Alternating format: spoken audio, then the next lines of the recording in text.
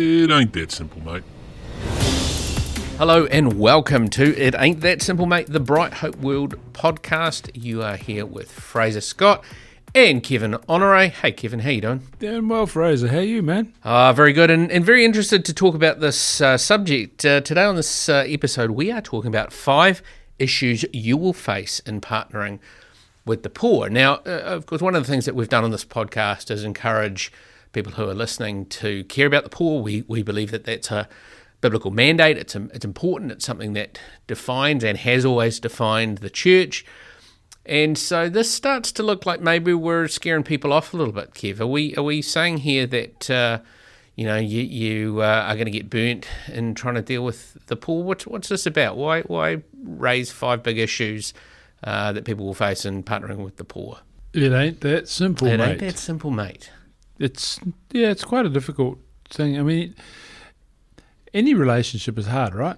I mean, even with people that are in the same culture, the same socioeconomic level, all those things. You add, the great disparity between our wealth, economic wealth, and that of other places. Then it just adds other factors into developing relationships and doing things well. There's a lot of barriers to think through and think about and grapple with on this journey. So we're not saying here that, hey, look, this is so difficult that you just shouldn't bother. And we're not trying to scare people off.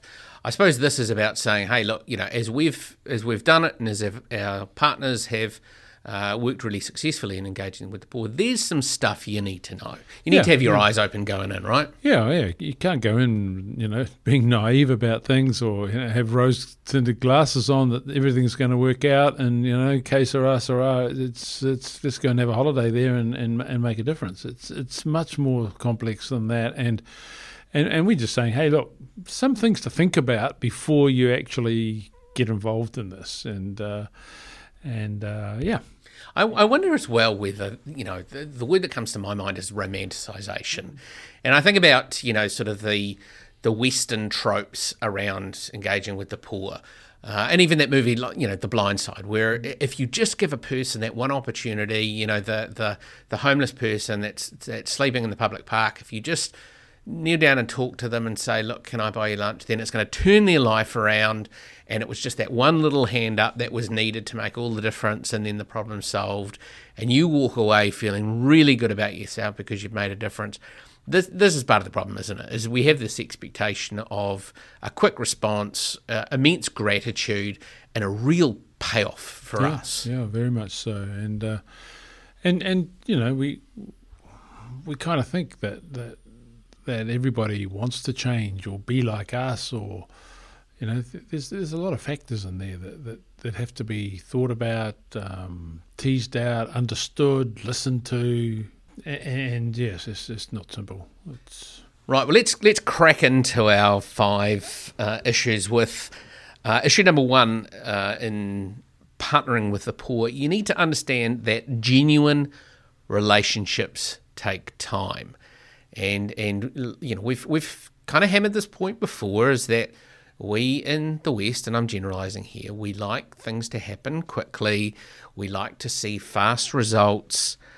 We want lives to turn around quickly. We want to see the evidence of the impact that we've made quickly. We want change. We want payoff. We want to be fed. But that's not always the case in dealing with the poor, is it, Kev? These things take time. Oh, absolutely, they take time. And, like I said before, any relationship takes time to get to a point where you're actually kind of connecting at the heart level, where there's a real, genuine relationship happening. It's really easy let me put it this way. It's really quite easy to be friendly. You can do that quite quickly. I can do that on the first time I meet you, but to become friends, that requires time, interaction. Do you need? I mean, if you're trying to help someone in poverty, do you need to be friends? Do you need a depth of relationship? Can you help someone at arm's length from a distance? Well, if you have a shallow understanding of what the help is and what help looks like, yeah, I mean, you could write a check out on day one and give them some money. But has that helped? Do you understand what you're doing, what their issues are, and so yeah, it does take time. And so one of the observations we would make is that, a lot of the reasons why a lot of money has been wasted in the whole development aid sector is because agencies from the West are working with people they don't know.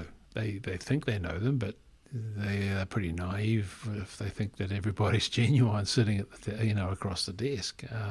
So I mean, what you're saying there is, in order to really impact people in poverty, it is a relationship. It takes time to develop, and it's got to be genuine and have some substance in order to make that real difference. I mean, when you extrapolate that out, that says quite a lot. It says, hey, if we're going to make a decent dent in poverty, there's got to be a lot of us doing this sort of stuff. It can't be me trying to have relationships with 100 different people.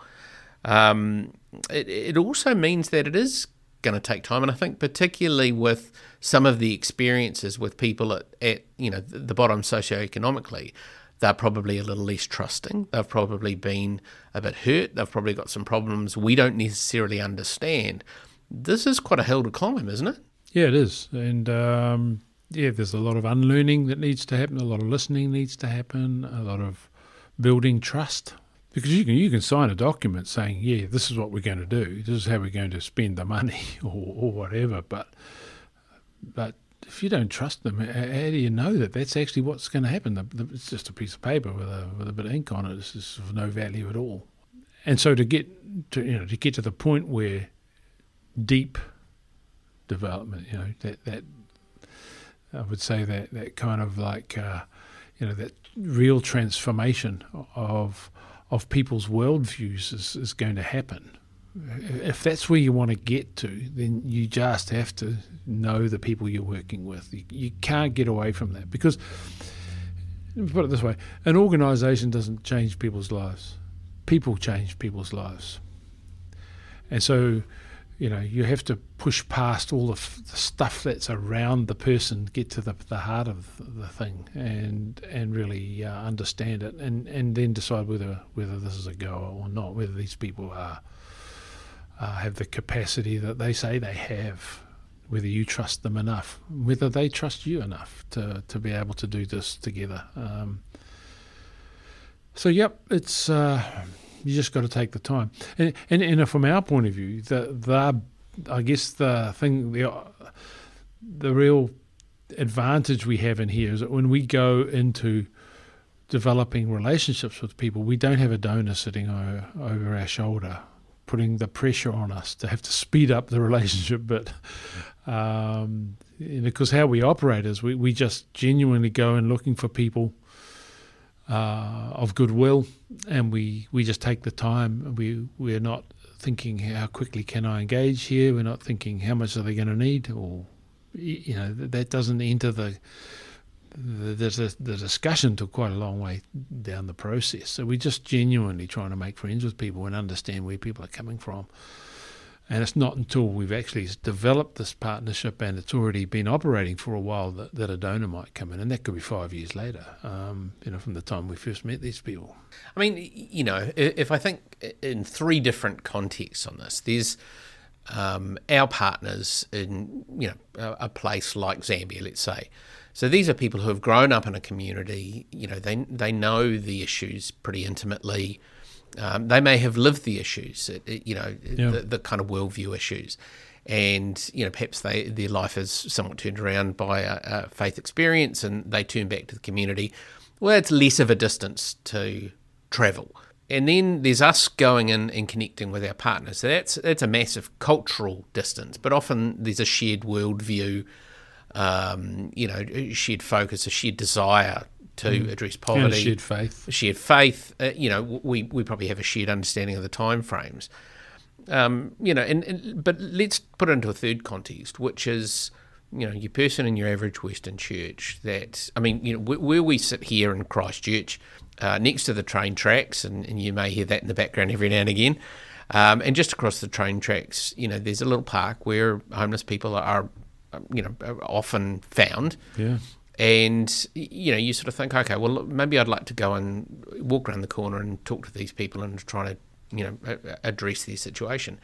That's probably the biggest cultural, socioeconomic gap of all three of them. These are people who have life experiences that I can't even begin to understand. It might be substance abuse, alcohol abuse, sexual abuse, all of these sort of things that I don't understand. Like, how can you possibly traverse that gap? How can you possibly do that? Very difficult. Very difficult from, if you're from outside or not from within, put it that way. It's about, because it's not just about empathy that's required. I mean, do I even speak their language? How do I, if I go to another culture, I could live there for 10 years and learn the language, but still not have enough to be able to understand their heart, Because once you get down into the deep parts of a person's experience, they'll be using a language that is, it's just, we tend to use the term mother tongue. It's very much like that, and so you just really, if you want to do deep mind change or mind worldview change, you've got to have local people doing it. So you want people that are as close to the problem as possible. Yeah. I mean, that's why I sort of think, I know a couple of people who are evangelists that had drug addictions when they were younger. They're awesome at it. They're awesome at bridging that gap because they're like, I've been where you are. I mean, is that kind of the part? I mean, certainly it's the Bright Hope World model, isn't it? I mean, we're partnering with people who are from those communities. From those communities. It may have been, one of those people once. Or that person that they're dealing with is their cousin or their niece or nephew, just like those guys in Lira, that we've been partnering with for years now, 15 years, where, it was their families that were members that were carted off by the LRA and turned into child soldiers and rescued, and they've got a vested interest in making that work, and they're doing it in ways that I wouldn't even dream about. I mean, I couldn't even attempt to start. So maybe, just to cap off this, first of the issues you face in partnering with the poor, we've defined it as genuine relationships take time. Perhaps we need to sort of parenthesise it and sort of say, and the further the person going is from the person receiving, the longer it's going to take.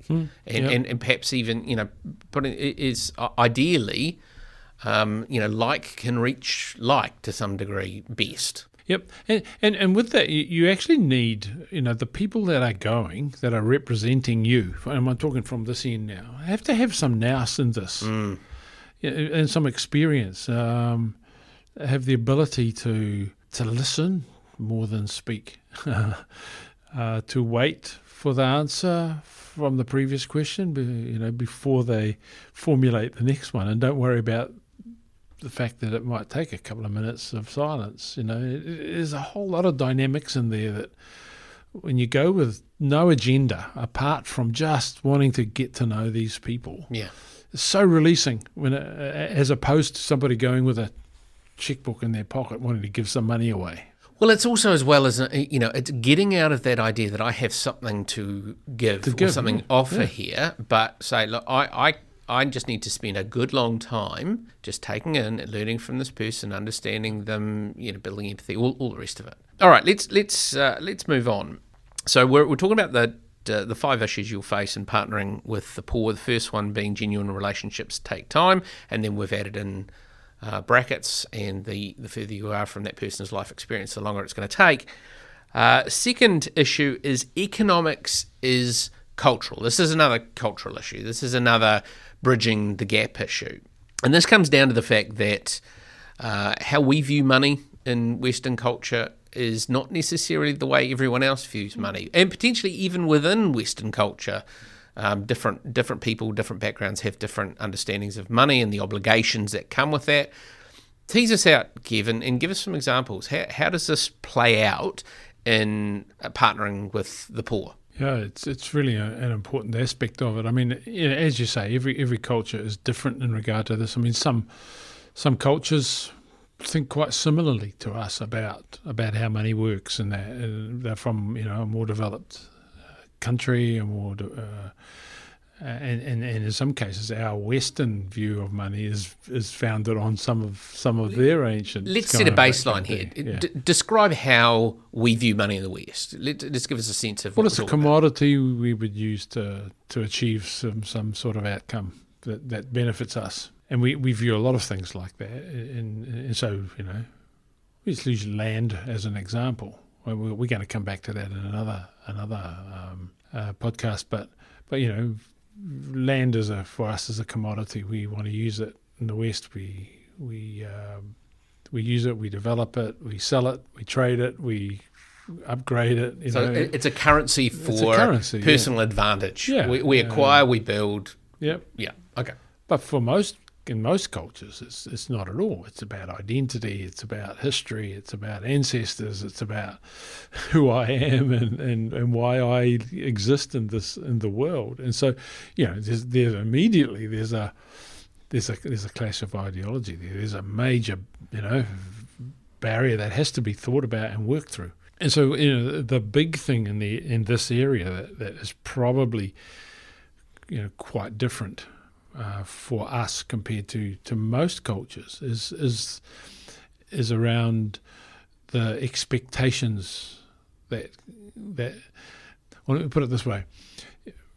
Every relationship has some financial implications in most cultures. So if I'm your friend, then there's a financial aspect to that. So if we're friends, I've got money, you don't.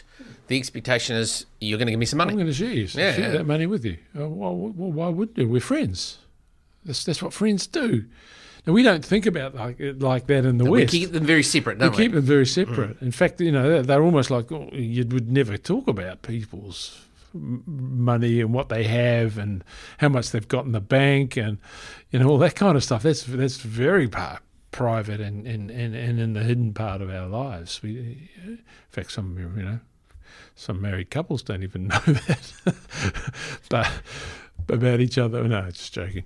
But and it's just an open book over there. And so, like, if somebody gets some benefit for some reason, like for example, somebody gives them a sheep to put in the freezer, then of course Uncle's going to turn up and stay until the sheep is finished. So what does it mean?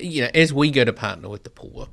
And, I've travelled with people and they start talking about money and or they'll identify one group and say, well, I'll fund that group, not the other group.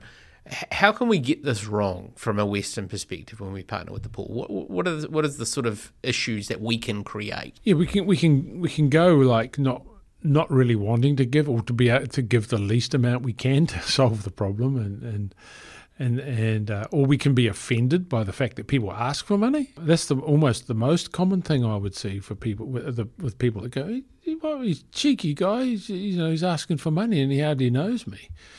Well, you've turned up and indicated that you're willing to give. What else? And it's obvious you've got stuff. I remember a story from when we lived way back in Africa. This couple came through and stayed with us for a couple of nights, and they were anthropologists going out to do some study, and they were criticising, Westerners, the mission agencies and mission stations out there in the West, and how much they have, and they don't give enough to the poor people there, and all that kind of stuff. And they went off, and they came back about 6 months later, and I said, well, how'd you get on? They said, we have to apologise for what we said. I said, well, what do you mean? They said, well, we got to the village, and we had 2 saucepans to cook our food, and they were going to live with the local people. And people looked at them, and they got there, and they opened up their packs, and they said, you've got 2 saucepans? And it's like they only had 1 for their whole family, and these people bought 2, and already there was a barrier there just because, And so I said, did you give them your saucepans? No, we still got our saucepans. Well, you're as much a problem as these other guys. It's like the expectation is that you're going to share because you've got something they don't have. And of course, later on, when you don't have something, you're free to go and eat Uncle's sheep that's in the freezer as well. It's that stuff that we just don't see. I mean, culture is somewhat invisible to those who possess it, isn't it?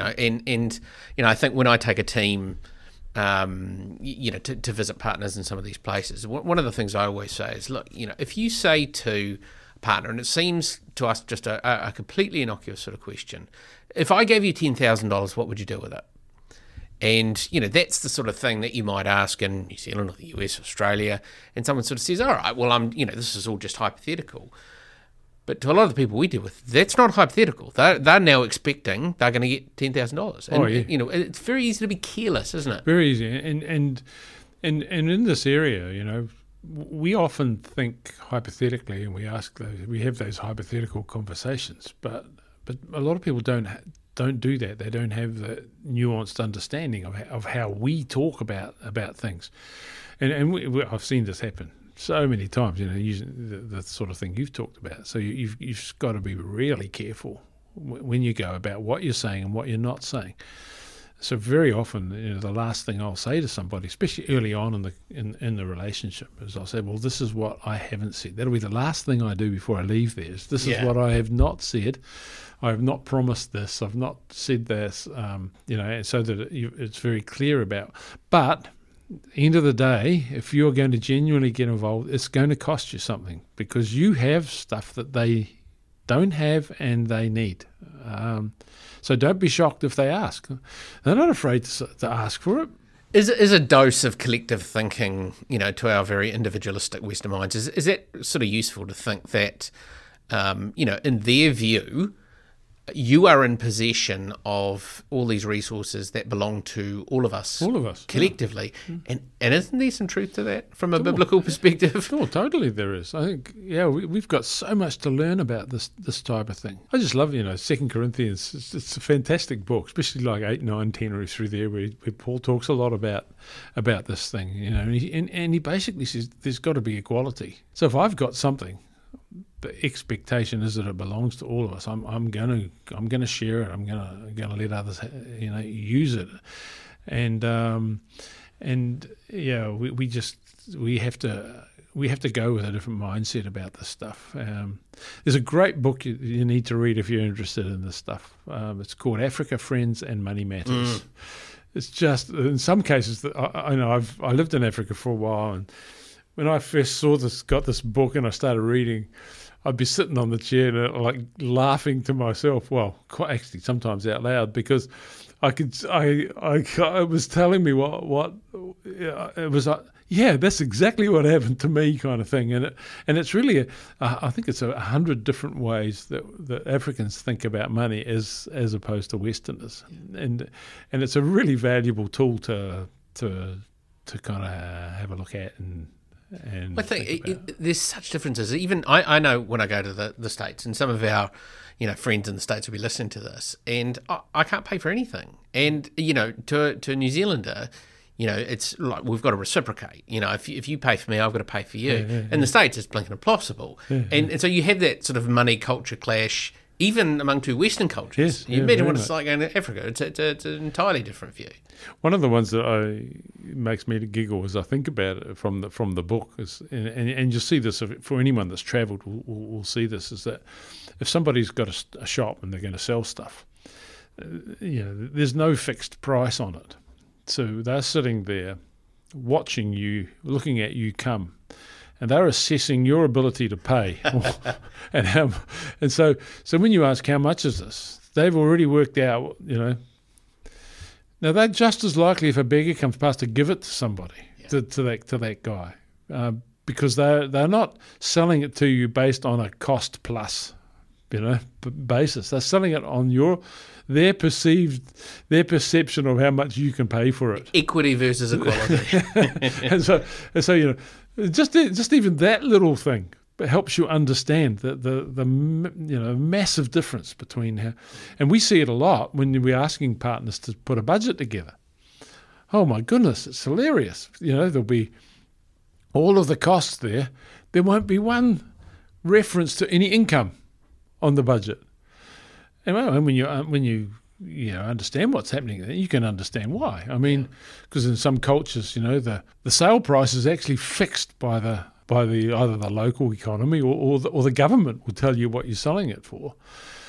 They can't go out and find even a true cost of what all the inputs are going to be. So there's a sense in which you're buying your inputs on the open market, but you're having to sell at a fixed price. Yeah. And sometimes there's no margin in there at all. So they look at you and say, you can't work out what you're going to sell this for. Well, I'm sorry. If you're going to do a budget, you have to be able to. Yeah, and you've got to be a bit flexible. Yeah. So yeah, there's a whole lot of stuff there that you just have to get your head around. Hey, let's take a break, Kev. We'll then come back and talk about the remaining 3 issues we have. We are talking about 5 issues you will face in partnering with the poor on It Ain't That Simple, Mate. We will be right back. It Ain't That Simple, Mate is brought to you by Lamai Coffee. Lamai Coffee is the finest quality organic Arabica coffee from the northern hills of Thailand. We at Bright Hope World import the green beans into New Zealand and we roast them to perfection, then sell them to discerning coffee drinkers. We're all volunteers on the team, so all the profits go back into great community projects in Thailand, and that is why we call it the world's best tasting act of kindness. You can order Lamai Coffee or find out more at lamai.co.nz.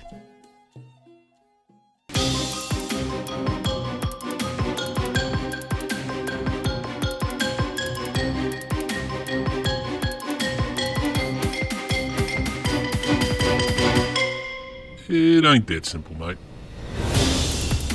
Welcome back. You are with Fraser Scott and Kevin Honore on It Ain't That Simple, Mate, the Bright Hope World podcast. And today we are talking about 5 issues you will face in partnering with the poor. And we have talked about the first issue, that genuine relationships take time. You can't be in a hurry. Genuine relationships do indeed take a good long time to develop. The second issue is that economics is cultural. People think about money differently, and that carries with it all kinds of hooks and issues and challenges, and we need to understand how different cultures might view the checkbook in our pocket. The third issue, Kev, is success means different things to different people. I think this is really interesting, that when we go in and we're looking to partner with the poor, we often have a sort of fairly fixed idea in our head as to what's going to happen. Maybe we agree on a particular type of project or intervention, and we're looking for some very specific things, but it may be that the people that we're partnering with have a pretty different idea of what success will be. Unpack that a little bit for us. This is really interesting. We have very from the West. Everything is able to be measured in terms of metrics. We put this much in, we expect this much out. We did this. We want to see this many people help. We want to see this happening, and we've got our list already defined before we even get involved. But for most people in most cultures, the outcomes they're looking for will be much more relational, will be much more in the kind of the immeasurable kind of sphere. And so if we're just still alive, then that's kind of really that's a good start. That's a good start. Yeah, and so it's really important that as part of this setup of a partnership or a project, that you do talk about expectations so that you understand how they're thinking about something. Now this can have implications in terms of money, and so you can, for example, say, well, this is what we're going to do. Yeah, we're going to do this, and this is how much we're going to put in, and yeah. By the time the money gets there, the whole thing's changed, and so they're doing something quite different because, well, we were going to buy fish, but then they closed the lake down and there's no fish available, so now we're selling clothes. The whole thing's completely different, But what are they supposed to do? Wait for you, to send you an email and get your permission, and it's all that kind of stuff.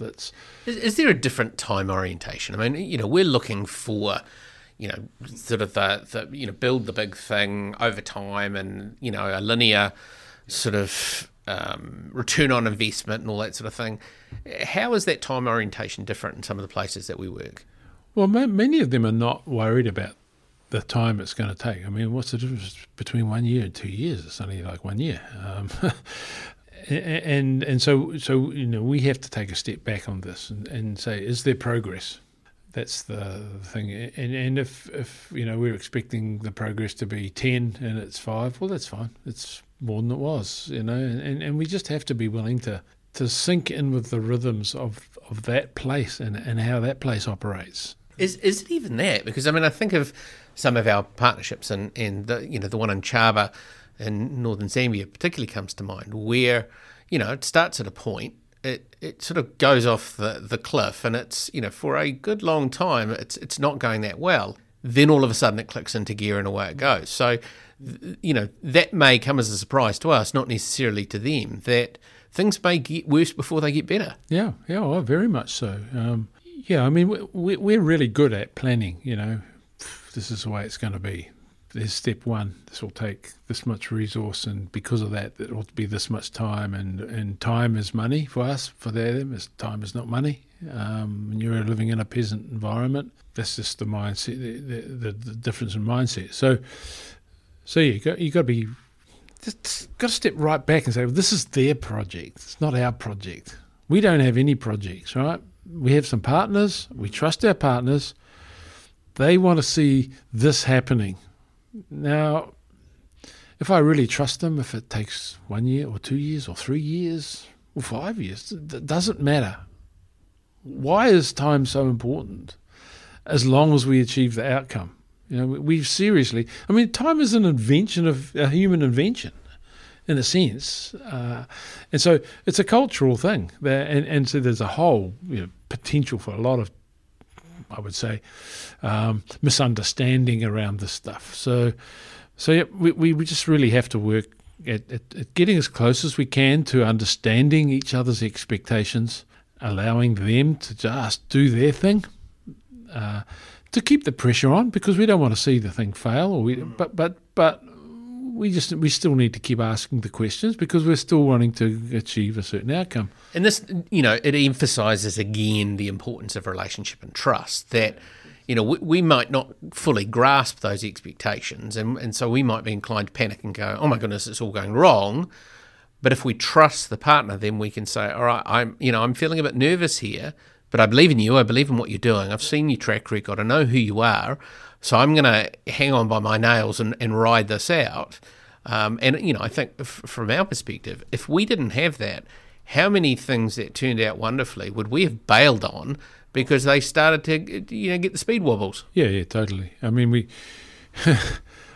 The one in Chaba is an example, a classic example of that. And I keep thinking, Fraser, when I'm looking at you, about the one in Pakistan, the Friends Fashion Centre. I think we've humiliated me enough on that we one. Won't go there. Needless to say, this is the partnership, if you would have heard in a previous one, where I predicted doom and gloom, on the basis of generally accepted accounting principles. If your expenses are many times larger than your income, at some point it needs to fall over. And yet...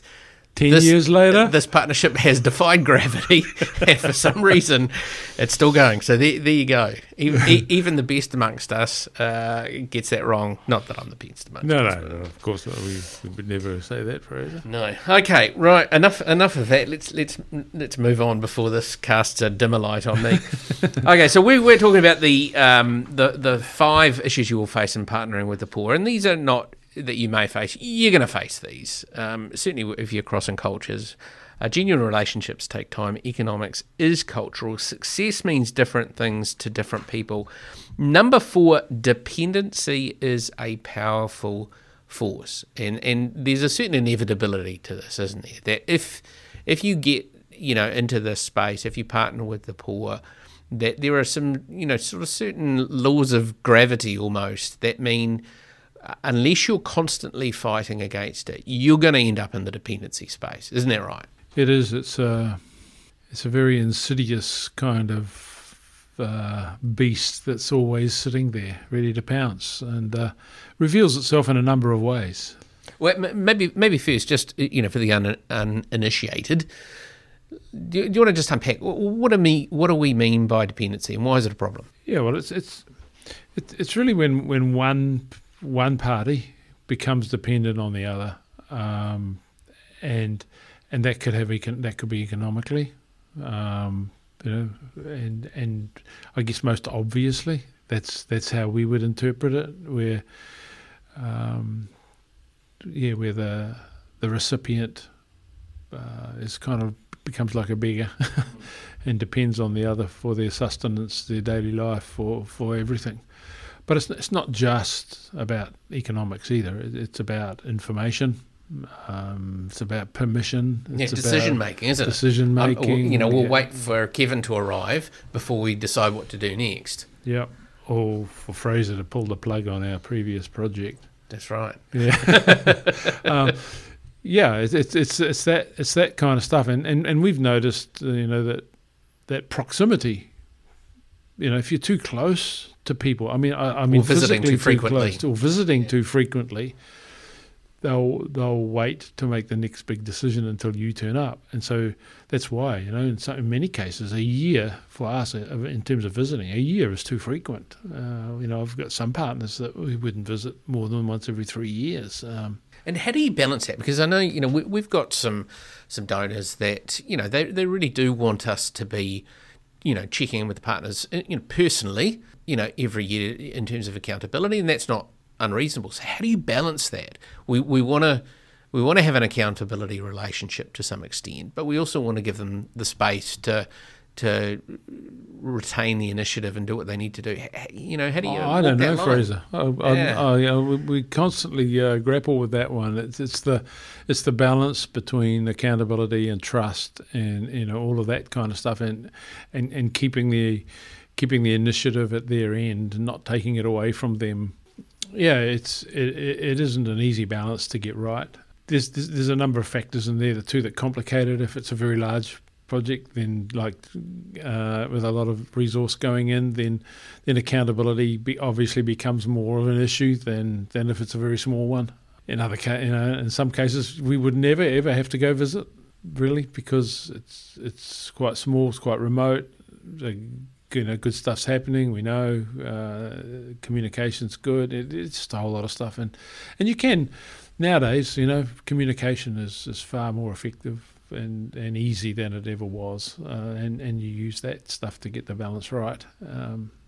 But every partnership is unique, and so it's different in every partnership. Yeah, I often think that going and visiting and looking at the books, and that's all the stuff that I feel comfortable with. That's my space, and we know how that works out. To be fair, it's not that useful, is it really? I mean, there's something to be said for going and actually viewing the results. But I think, from my perspective, the most important aspect of accountability is trust. That, if you find the right people, for the most part, the rest of it will take care of itself.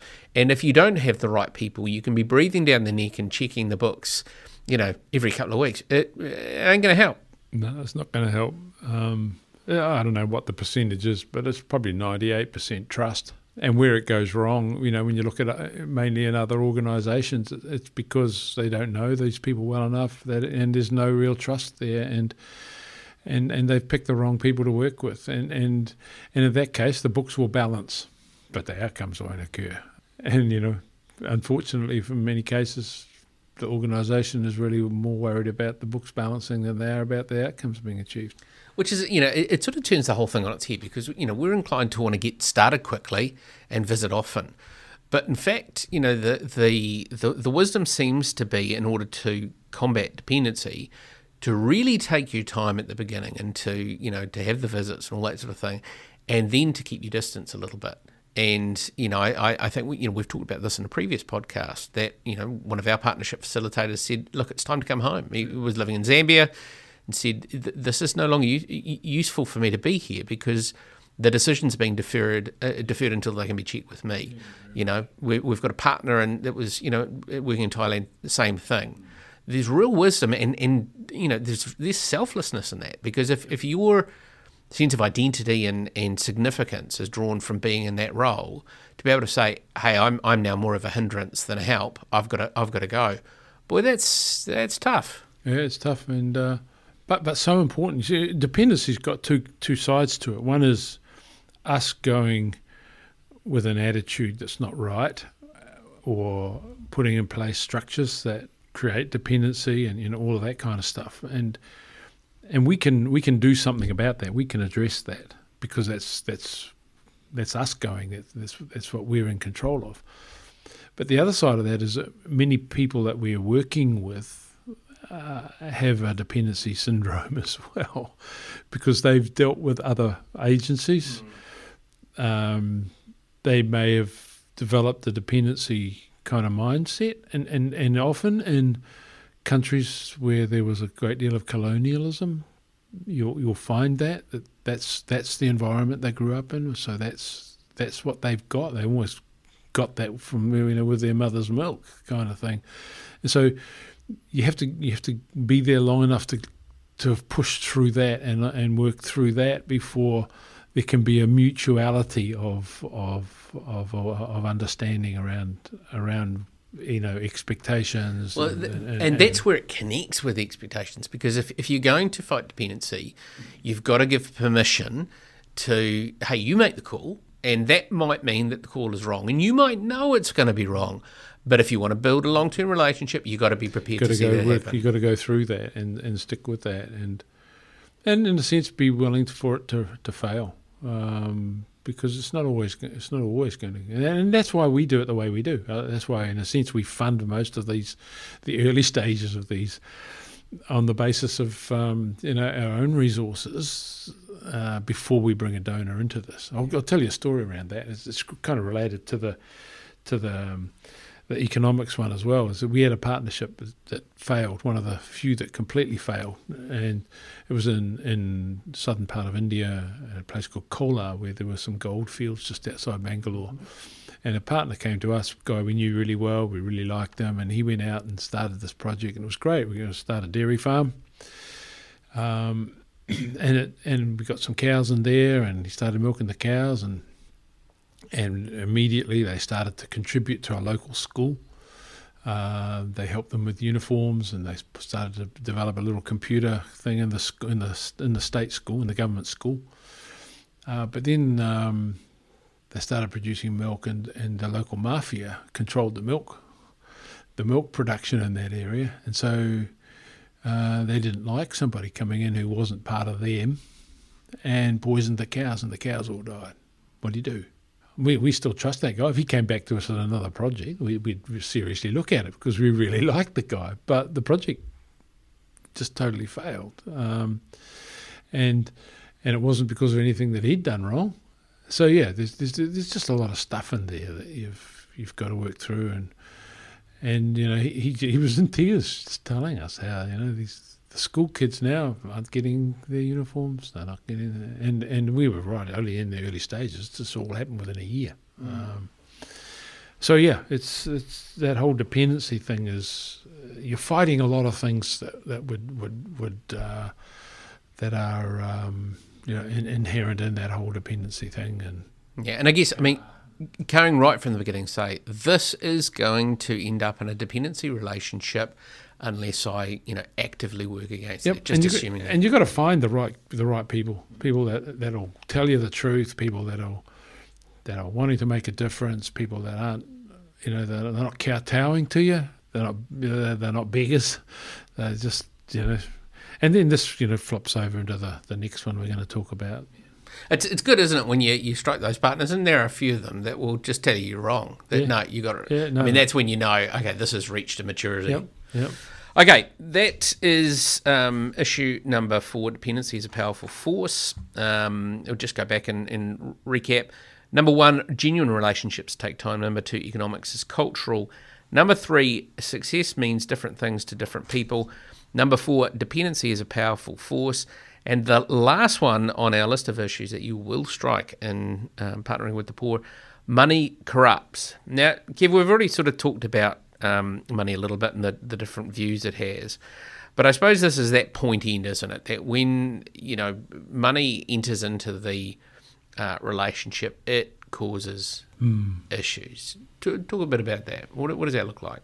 Yeah, well, if you're dealing with a community or people that haven't had much money, the dollar becomes a very powerful thing, and you have to go with this awareness as well that a dollar can make a big difference, positively or negatively, and the way you apply that makes a difference in terms of how what sort of outcome is achieved. So you just have to understand that having a dollar and them not having a dollar gives you a great deal of power, and you have to be able to handle that with a lot of wisdom, and that's why for us, money isn't at the front end of the conversation.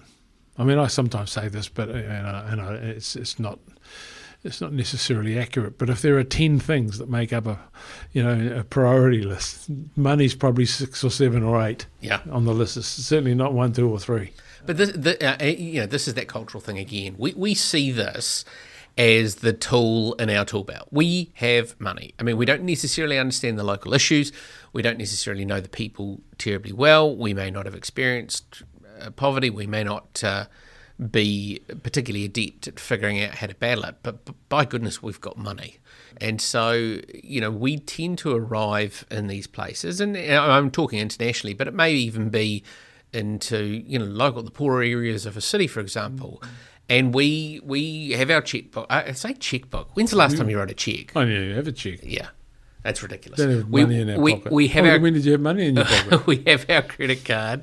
We wave it around and we go, okay, here I go. I'm going to solve poverty, and money is the currency by which we do that. But this is a problem, isn't it? Because we've talked about this before. It's not that useful in really addressing poverty unless it's applied just at the right time in the right way. In the right way. And if people are thinking that way, then their understanding of poverty is inadequate. And that's why we keep coming back to, this. You have to understand what poverty really is and why we define it the way we do.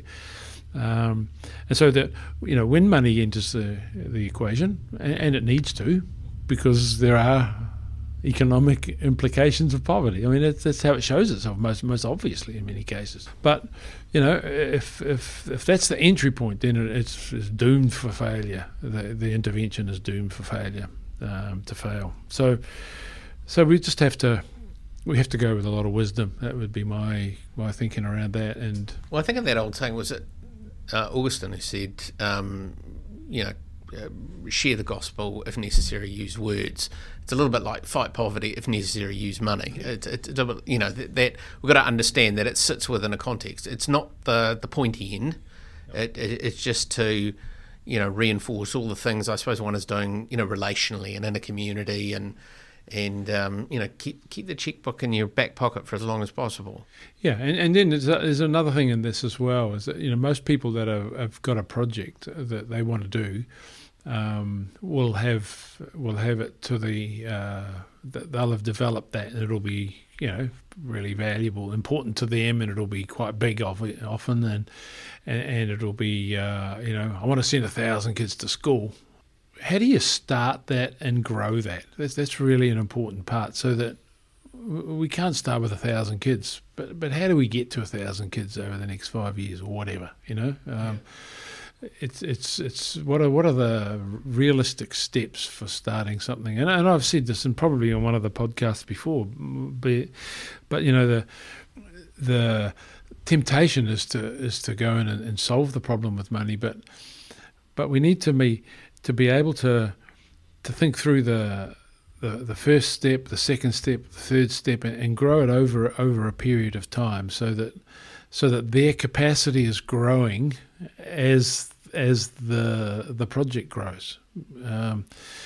Because if it's just an idea, and in many cases, where they want to get to, where their dream is quite large. If it's just an idea, then there's so many things that will cause that idea to fail. Things that are out of their control, things that they haven't foreseen, and one of the big ones will be their capacity to manage 1,000 kids. I mean, their capacity may only be 50. Well, we'll stop when we get to 50. Well, I think at a practical level, think about how we play this out, and you're spending a couple of years usually developing a relationship before we start a partnership. But even then, even after all that due diligence, when we start, it's might be 2,000 that we're investing in it, and this might be someone who sort of says, "Hey, look, I want to get rid of poverty in my country, and we start, here's $2,000. But it's recognising that we want to start small, and we're quite comfortable to stay small, but certainly growth needs to be slow and manageable, and so that people don't quickly reach that capacity, and the whole thing falls over. Yeah, and it's so important. And we would say start small, stay for a long time, rather than jump in there big and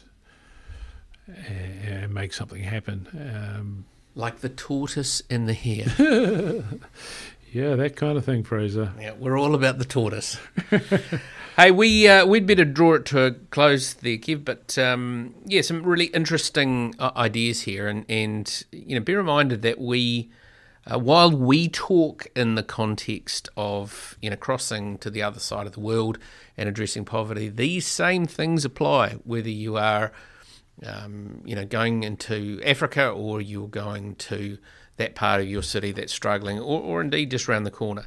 So the principles will hold to a more or less extent true. So Kev, any final thoughts? So if you have to leave people with one thing as they grapple with partnering with the poor, what do you want them to know? Just a little phrase I used before. You just got to be wise. You got to think about things, wisely, and talk to people and do it well. Because if you don't, you'll end up hurting people even more. And we just have to do everything we can not to damage people who have already been damaged. That would be a tragedy. Take your time. Take your time. Do it wisely. Do it well. All right. Well, if you have any feedback for us, any questions, comments, please do send them to us at podcast@brighthopeworld.com. Our website is brighthopeworld.com, and you'll find out all you need to know about us and our partners and some of the people that we talk about on this podcast. And then if you want to make any comments in a public realm, you can do so on facebook.com/Bright Hope World, and we love to hear about you, including any suggestions you have for topics that you would like us to grapple with. But for now, I am Fraser Scott here with Kevin Honore. Thank you for listening, and we will catch you again next time on It Ain't That Simple, Mate, the Bright Hope World podcast.